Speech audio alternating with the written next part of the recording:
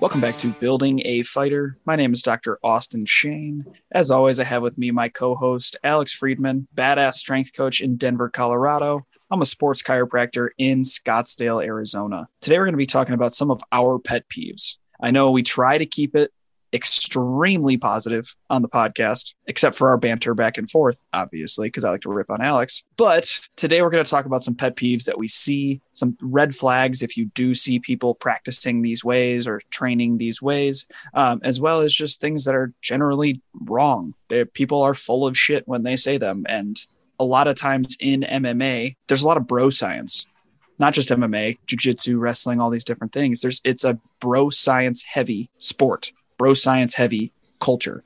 And we want to shed some light from what the research says, as well as just what we have seen in practice. So Alex, what is your first pet peeve? Yeah, I mean, along the themes of exposing myths, exposing, what is not actually a fact in terms of sports performance and MMA training, we wanted to first off talk about strength and conditioning and how gaining strength or putting work in the weight room makes you gain weight or makes you slow and stiff. None of that stuff is true. And done appropriately, strength training is going to enhance your performance and attack your weaknesses, not give you these negative impacts of gaining weight or being slow and stiff. Well, and talking about being slow and stiff, the old adage that boxers never wanted to lift weights because it was going to make their hands slow. That was what they always said. And when we actually think about the sports of striking in general, we know that at the end of the day, hand speed comes from trunk tension. Hand speed comes from hip generation, all these different trainable qualities in strength and conditioning. Because at the end of the day, what I say strength and conditioning, one of my favorite parts about it is that you can train different athletic qualities, not just, I got to get stronger. I got to get faster. I can train in these different qualities to the athlete that they may not be getting from that combat heavy sports approach. Yeah. And I think that's one of the misnomers or one of the absolute limitations of our field is naming it strength and conditioning. Strength and conditioning are two of the qualities that can go under this kind of sports performance hood or this trainable qualities that any good strength and conditioning coach can address the whole battery of power, speed, range of motion, just different speed, strength, and different things that we get into those type of qualities that you train up and down the force velocity curve and you attack all of these rather than strictly thinking about getting stronger. Like I know we talk about the baseline for a lot of athletes is to get stronger because that raises the floor, right? If we first thing about punching speed, right? If we were limited in our punching speed by how much of our force we can take advantage of. If we don't have very much force behind our punch, it's not going to be hitting as hard. If we increase that floor of force, then we have more potential to have faster hands, right? And more powerful strikes in that arena in general. So put in a logical sequence, strength and conditioning is not going to make you gain weight and get slower. I think that's erroneous. Well, and it goes back to one of my favorite movies ever, the movie that made me fall in love with MMA, Never Back Down. Don't even. That's my movie, dude. That's me. the movie that made it popular, MMA and fighting popular with a generation. What does Ryan say in the first few minutes of you meeting him? It says mass times acceleration equals fight night. That's what it can boil down to. The mass, you do need that general mass to then accelerate through something, right? So getting stronger is great. Being denser is great. And then you can build the acceleration. But guess what? Another trainable skill, another trainable quality without having to put mass on, because those are two independent variables in the equation. While sometimes they correlate, they can be trained separately. And that's something that athletes and skill coaches need to know, because that boils down to you need to find a good strength coach by you, not just some shitbag that has a weekend certification. Right. Or has had a lot of success at the sport or looks huge. I think those are the other two qualifications that people look for in strength coaches is that they look like they gain or they lift weights. They look like they lift weights, or they've had MMA success, which are not great qualifiers for being a good sports performance or strength and conditioning coach. The other thing that I exactly wanted to branch off what you were saying, Austin, is we need Never Back Down is the best movie ever. Yeah, that was my number one movie, and I'm pretty sure I turned you on to it. So don't steal my. Disagree. I used to watch it cutting weight. I used to watch it cutting weight in my basement on my treadmill in high school, junior year. Well, good for you. But I remember one night when me and Austin were roommates, and we had 5 athletes living in our house, and it was a Sunday night, and we were all, kind of getting amped up for the weekend. We watched that movie and ended up doing like 500 push-ups and pull-ups. Having a ad hoc training session in our dude, it just gets you jacked. It gets you ready to go. Talk about bro science. That was bro science. Austin, yes, absolutely. But no, the other thing, and a more serious thing, is we're talking about acceleration and mass and force. We need to start a general understanding and provide this understanding to our athletes that strength is the nervous system. It's driven by the, neuromuscular. Yeah. It's driven by the neuromuscular. Is that a word? Am I thinking wrong? Yeah. I don't know what you're talking about though. The neuromuscular system. Yeah. I just had a little brain fart. You can edit that part out. That's not getting edited out. People get to hear this. I know. I hate myself. But we need to dispel the notion that strength has all to do with muscle mass, or that strength comes from the muscular system, right? It's a nervous intervention. It's the neuromuscular system working together in combination, how well you can utilize the force. Because I promise you, there's force in your nervous system, in your muscles already. We don't, in MMA, specifically with the weight class sport, need to make the muscles bigger to produce that force. There's a time and place for that in maybe different sports or going up a weight class, but there's a lot of untapped strength just in the nervous system. Yeah, no, I agree. And the same can be said for not to pivot off too far, but for my healthcare people out there, right? Strength isn't just a muscular system, as well as injury isn't just the muscular system. If it is a muscular tear, quote unquote, or a tear that's been there for 6 months. So it's pretty chronic, but they still feel the same. Most likely it's not a muscular tear. Sorry, hate to break it to you. The tissue's already healed in time. So the same thing be said on the neurologic side, that look at the neurology, look at maybe it's a nerve root thing. Maybe it's a disc herniation. Travel down these different routes that allow you to focus on the neurologic system in a combat athlete. Just like in the post that we just made, the EXPOSS post that I talked about, the extremity pain from a spinal source. It's not always going to be the knee. Actually, joke's on you. 32% of the time, it's not the knee. 32% of the time, it's actually the spine. And if it's a knee complaint and it isn't traumatic. So talking about not just in strength is just muscle. Nothing in the body is just muscle. Yes. Everything in the entire body has to be the nervous system, because guess what sends the impulse to make you do things? What's sending the impulse for me to talk to Alex right here and look at this beautiful face? Everything is everything. The body is one body, right? I think that's another myth that we need to address, is body part training, right? When we get into the weight room and, today's a back and body day. Like, I know that stems from bodybuilding, but that's not an effective way to train athletes. That's not how all the time that we should go about it. I think that idea of body part training is pretty limited in itself too, because nothing is, and we've talked about this on our anatomical approach to trainings too, but nothing is strictly limited to the one area you're trying to focus on, quote unquote.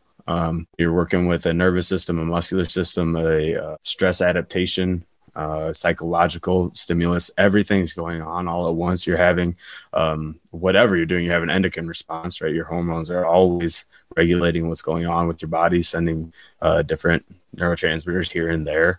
Everything's going on all at once within this body that we like to think that we can chop up in individual sections. That type of work doesn't exist in your body. Well, and I like to take so originally there was the bodybuilder approach of body part specific training. Then there was the next approach of movement-based training, right? The whole body's a whole, which that's true. That's correct. I want to take it a step further and circle back to what we talked about at the beginning. And I want to go after not just movement-based training, but goal-oriented training, quality-based training, right? Because if the body is training as a whole, if the body is one whole thing, it's a lot more important for me to go after a specific goal than to just do a pull pattern. And a lot of people schedule, I need a pull, I need a push, like mid-tier strength strength coaches, they just like a pull, push, squat, hinge, carry, and lunge. That's great for every single workout. But if you don't have a goal based around that, you're not going to help the 10% on either side. You might be able to help the 80% in the middle, but not everybody that comes to you, if you want to take it to the upper echelon, or you want to go after a targeted population of people that are in a lot of pain or are in a lot of physical limitations, then you need to be able to help the 10 on each side. And that's just not from a textbook boilerplate push, pull, squat, hinge, carry, lunge. That needs to be goal oriented and quality oriented. And I think that needs to be the next step forward in training and treatment. Individualized too. It's like, you have a person in front of you that maybe played collegiate football. I promise you their pressing ability is going to be there. Right. We need to maybe train more on the pulling end of things or skew it towards our goals and towards our, individual athlete and what sport they're doing. Looking at something I've heard before is talking about you need to look at the biomechanics of sport. Right. And there's a time and place for specificity in the biomechanics. And then the bioenergetics. So that's your conditioning. Right. And then you also look at the biodynamics. Right? How do these movements actually play out in the sport? How do they actually pattern throughout your whole system, through your whole body at once? And you can train them isolated and maybe in the beginning or give somebody a movement pattern, but you have to look at the whole pattern and how it incorporates into the specialized sport that you're training for. So once again, that was biomechanics, bioenergetics, and then biodynamics that all factor into how to work. And all of that is in summation of don't have to gain weight if you're weightlifting. I don't know how we always get that far off, how we always get to those like crazy scientific ends of everything. But the fact that we just got to bioenergetics and biodynamics from talking about not gaining weight from strength and conditioning blows my fucking mind. Well, I mean, I don't know. It's how our minds work, right? You want to correct something and you want to logically make sense of it the best you can. So that's what we're trying to get out to these people, right? True. That's true. And speaking of true, what's number 2?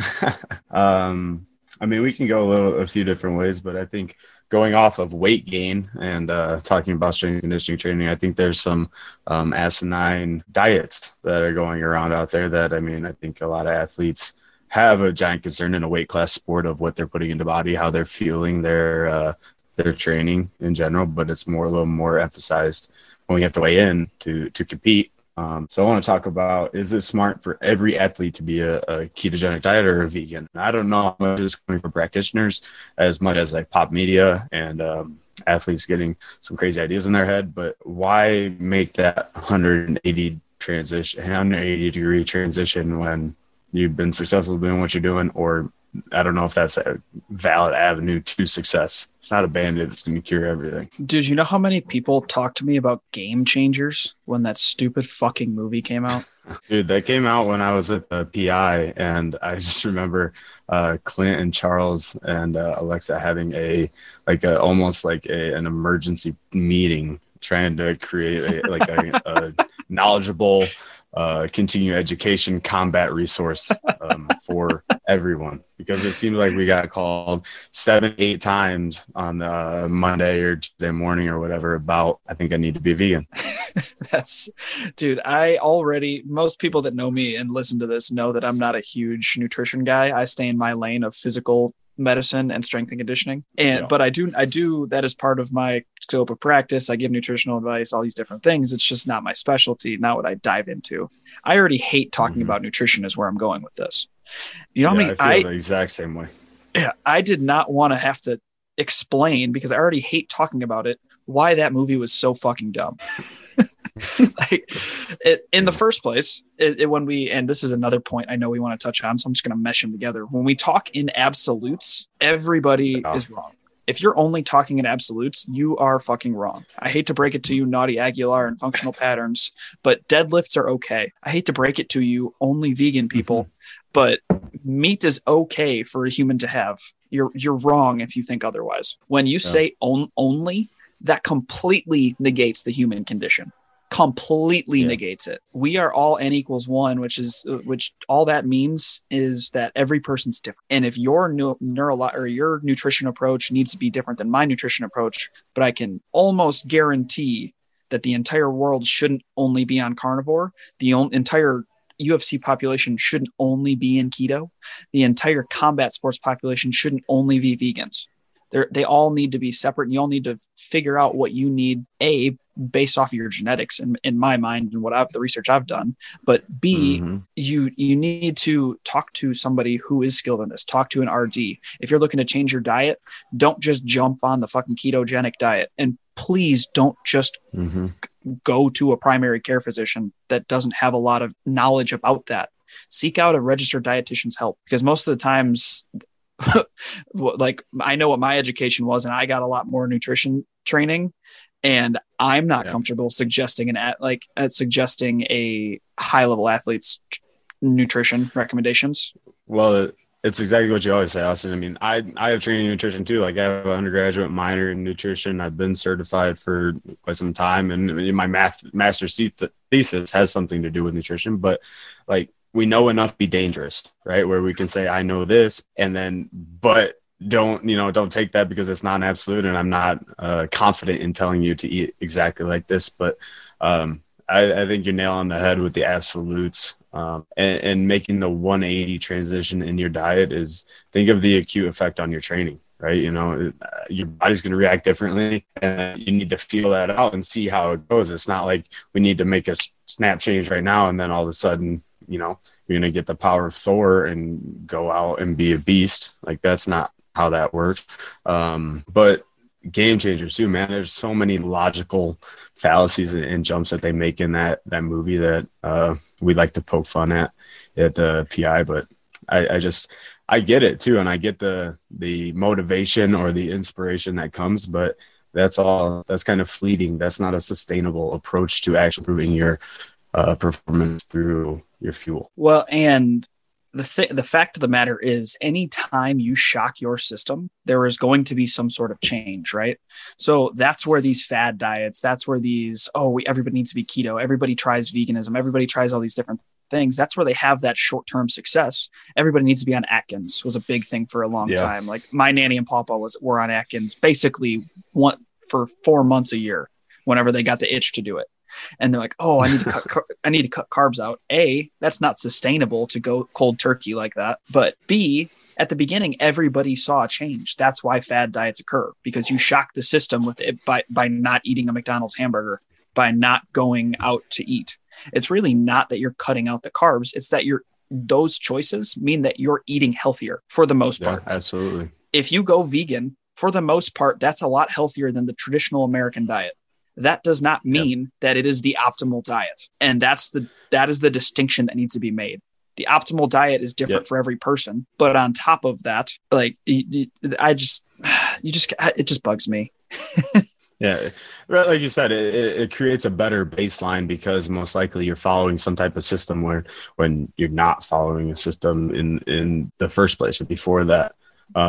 But yeah, that goes back to, calories in versus calories out and different things. But what I want to kind of segue this absolute, or this ideology that we need only one type of thing, I want to transition that into, strength training, into training methodologies. I think that is another idea that runs rampant. Like, we're a kettlebell gym. We only train with kettlebells, or you only need to do these few exercises to be good at M&A, or you should never use a barbell is another one that I hear. I think a lot of those ideals, again, once they're absolute, they're not the best individualized approach for a person. They're a strength coach or a trainer's ego getting in the way and saying, this is the only way we can do things because it's the best way and I'm the best with it, right? Dude, and also it's probably not even just the ego, it's also their inadequacies as well. It's the fact that's all there. A lot of the times what I run into, and this is very similar for practitioners, I'm only a DNS doc. I'm only a dry needler. I'm only an FRC guy. It's not that they think that they do think that is gold. That is the gold standard, all these different things. But it's the fact that they're not adequate to do the other things. It's that their one tool they decided to gold plate their hammer, and their fucking screwdriver and their pliers are rusting. Yeah, no, exactly the same thing. And I get so annoyed when, strength coaches or when coaches in general talk about being a jack of all trade and a master of none. in our profession, if you have one tool that you're a master of, you're not a master strength and conditioning coach. You know, you might be a master at that one thing, but you're not equipped to deal with every individual and anybody that walks in your door and try to make them perform better. I actually made a post about this on my Instagram. It's like, I was fortunate enough in my internship phase and my education to be exposed to a ton of different training methodologies. And through that, I've been able to plug and play and create my own personal system that I think works relatively well. I got exposed to a pretty exclusive weightlifting system when I was at CU Boulder. I got exposed to a no weightlifting minimal barbell approach when I was at the University of Denver. I got exposed to the highest level of athlete care when I was at the UFCPI. I got exposed to a high school that had rusted out equipment when I interned at my own high school, right? So I've seen the gambit, and then that's where you get to be master. That's where you get to use your expertise and create an artistic approach to your training and glue that system together, which is something that we have another podcast about, systematization and figuring out what's the best combination of your unique skills as a coach to glue that all together, because that approach is going to be what's novel and going to be what's sets you apart and makes your product a lot better than buying into this one system that is a godsend. Right. Well, and it boils it down to like there's a lot of people on the USAW referral list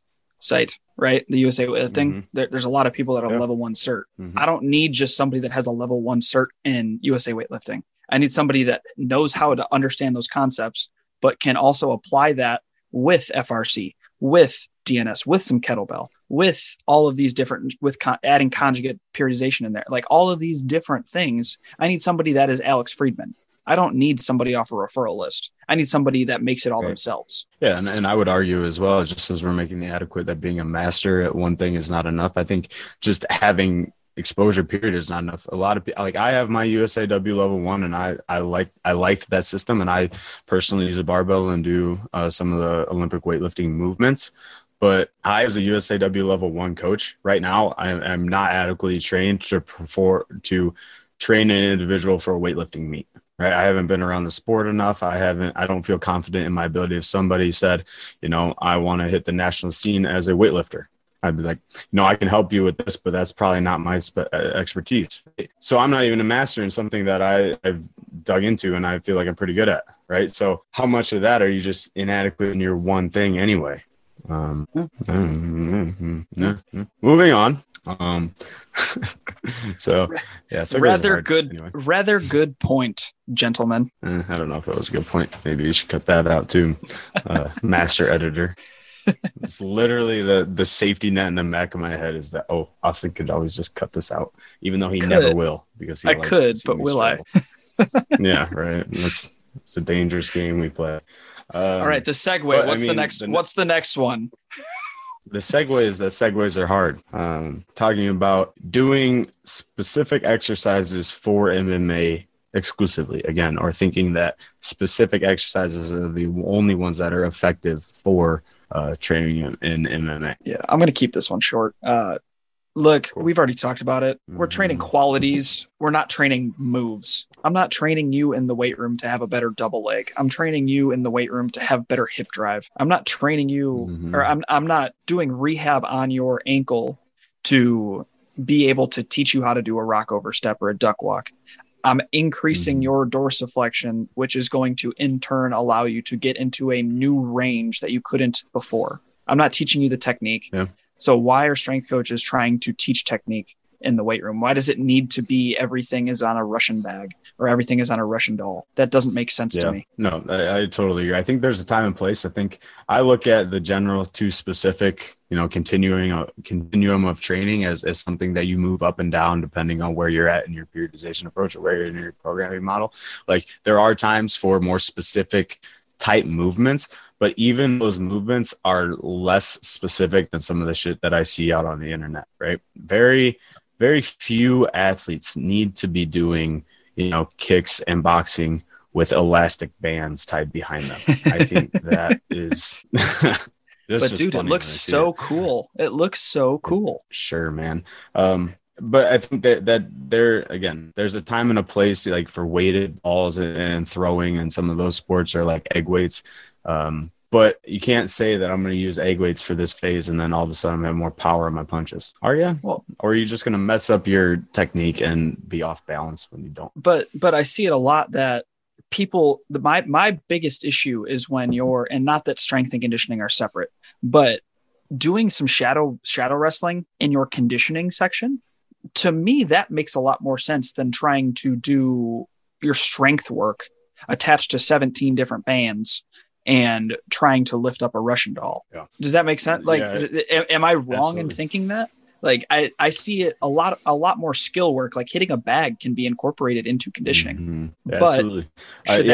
should that be your strength work is what I'm kind of getting at. No, I totally agree with that. And stress is stress, but talks to, again, what we were talking about with bioenergetics, biodynamics, and biomechanics is like, what's the overall effect of your training? You know, stress is stress on the body. And when we get into some of that stuff, you're just trying to kill too many birds with, one stone, right? It's not like your shadow boxing with egg weights and elastic bands is going to make you stronger, faster, and in better shape all at the same time. It's a miracle trainer, right?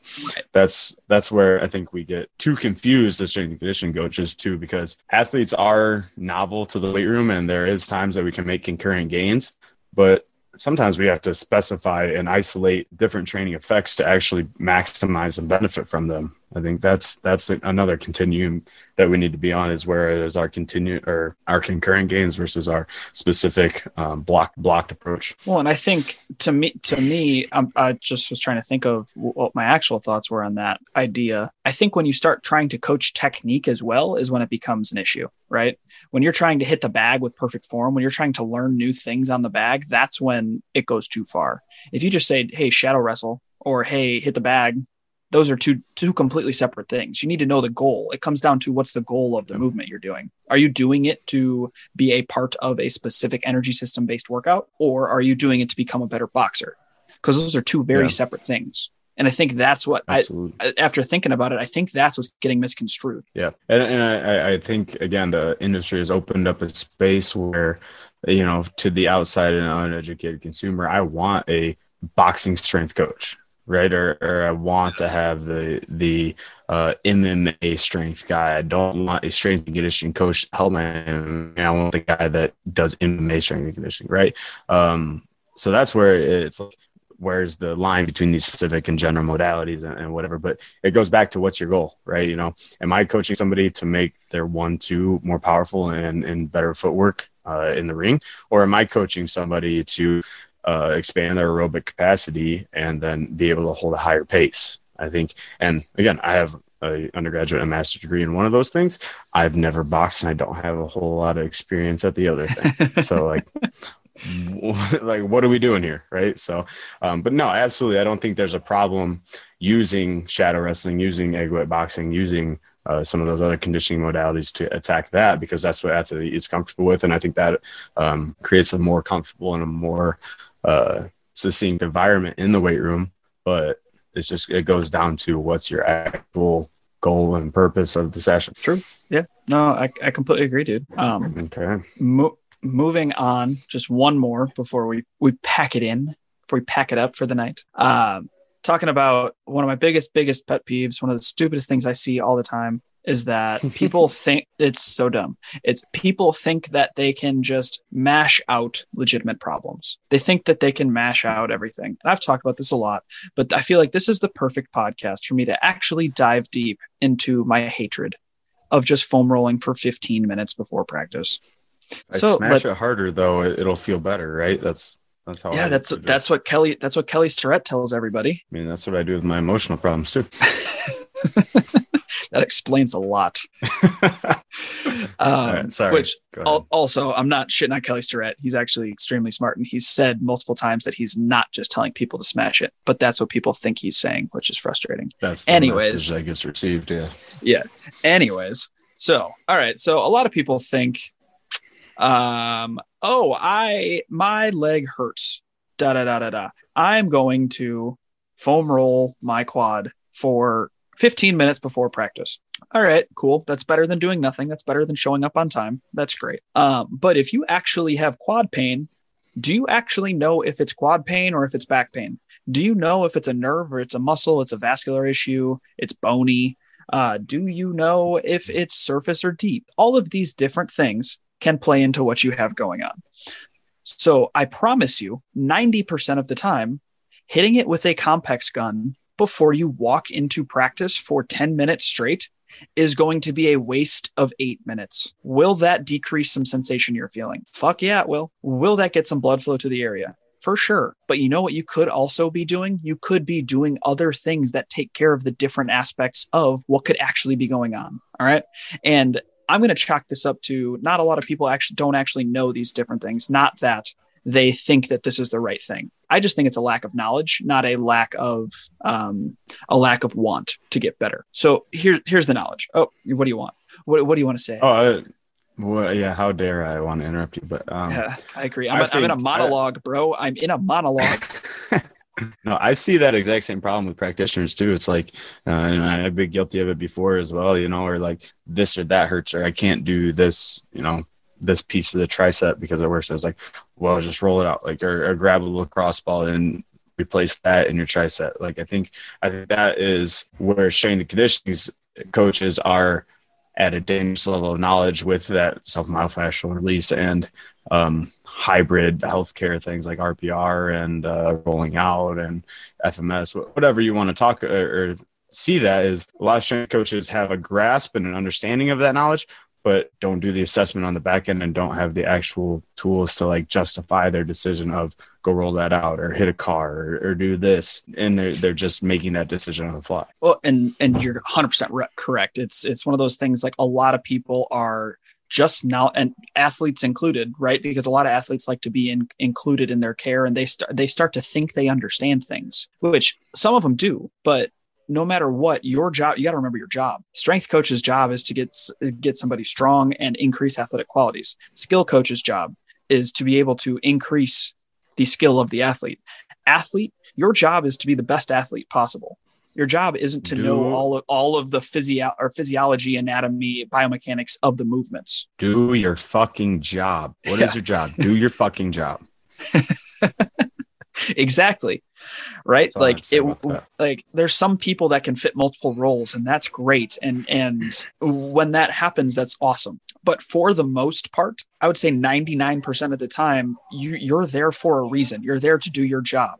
If you're working HVAC, don't just go over and start hitting the plumbing. That's dumb as shit. It's the exact same thing talking about an athlete. Right. So what I want to kind of dive into, looking at an equation that is there anything wrong with hitting a muscle with a Compex gun? Is there anything wrong with rolling out? Is there anything wrong with doing a lacrosse ball on your shoulder? No. That is there's a reason why people do it. It stood the test of time, as you say. Just like how people are like, oh, adjustments don't work. Well, it's been around for 150 fucking years for a reason, right? Like, it's if they didn't work, why wouldn't they be there? Do they do everything that people say they do? No, fuck no. People say that they cure cancer. That's stupid as shit. That doesn't happen. They cured deafness. Was the first dude that ever did an adjustment said it cured deafness. That's total bullshit. I don't care what anybody says. But the fact that it stood the test of time, it's lasted for, I think, actually 126 years or something like that, if I remember Cairo history. It stood the test of time. Same could be said for lacrosse balls. Lacrosse balls wouldn't still be a thing if they didn't do something. Same with foam roller, same with Compex guns, same with Pso-Rights. These things wouldn't be around for longer than 6 months to a year if they didn't do something. But that doesn't mean it should take up your entire warm up. So as long-winded as that was, let's boil it down to what can we throw in what are the aspects we should look at if I really think, hey, I should foam roll my IT band, which makes no sense in the first place. First off, the muscular component. We can foam roll, we can massage gun, we can do these different things. But remember, this should just be a tool in the toolbox. This should not be the whole toolbox. The second thing, I'm going to get crucified for this because I shit on passive stretching so much. But passive stretching does help people. That's one of those things that stood the test of time. Do we know that we shouldn't do it before a workout? Yes, we do know that now, but bless you. Sorry.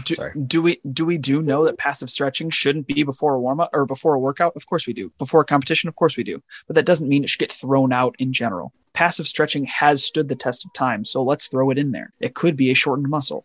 The other thing we could add in, mobility. We know that movement equals medicine. Motion equals lotion. All these different analogies.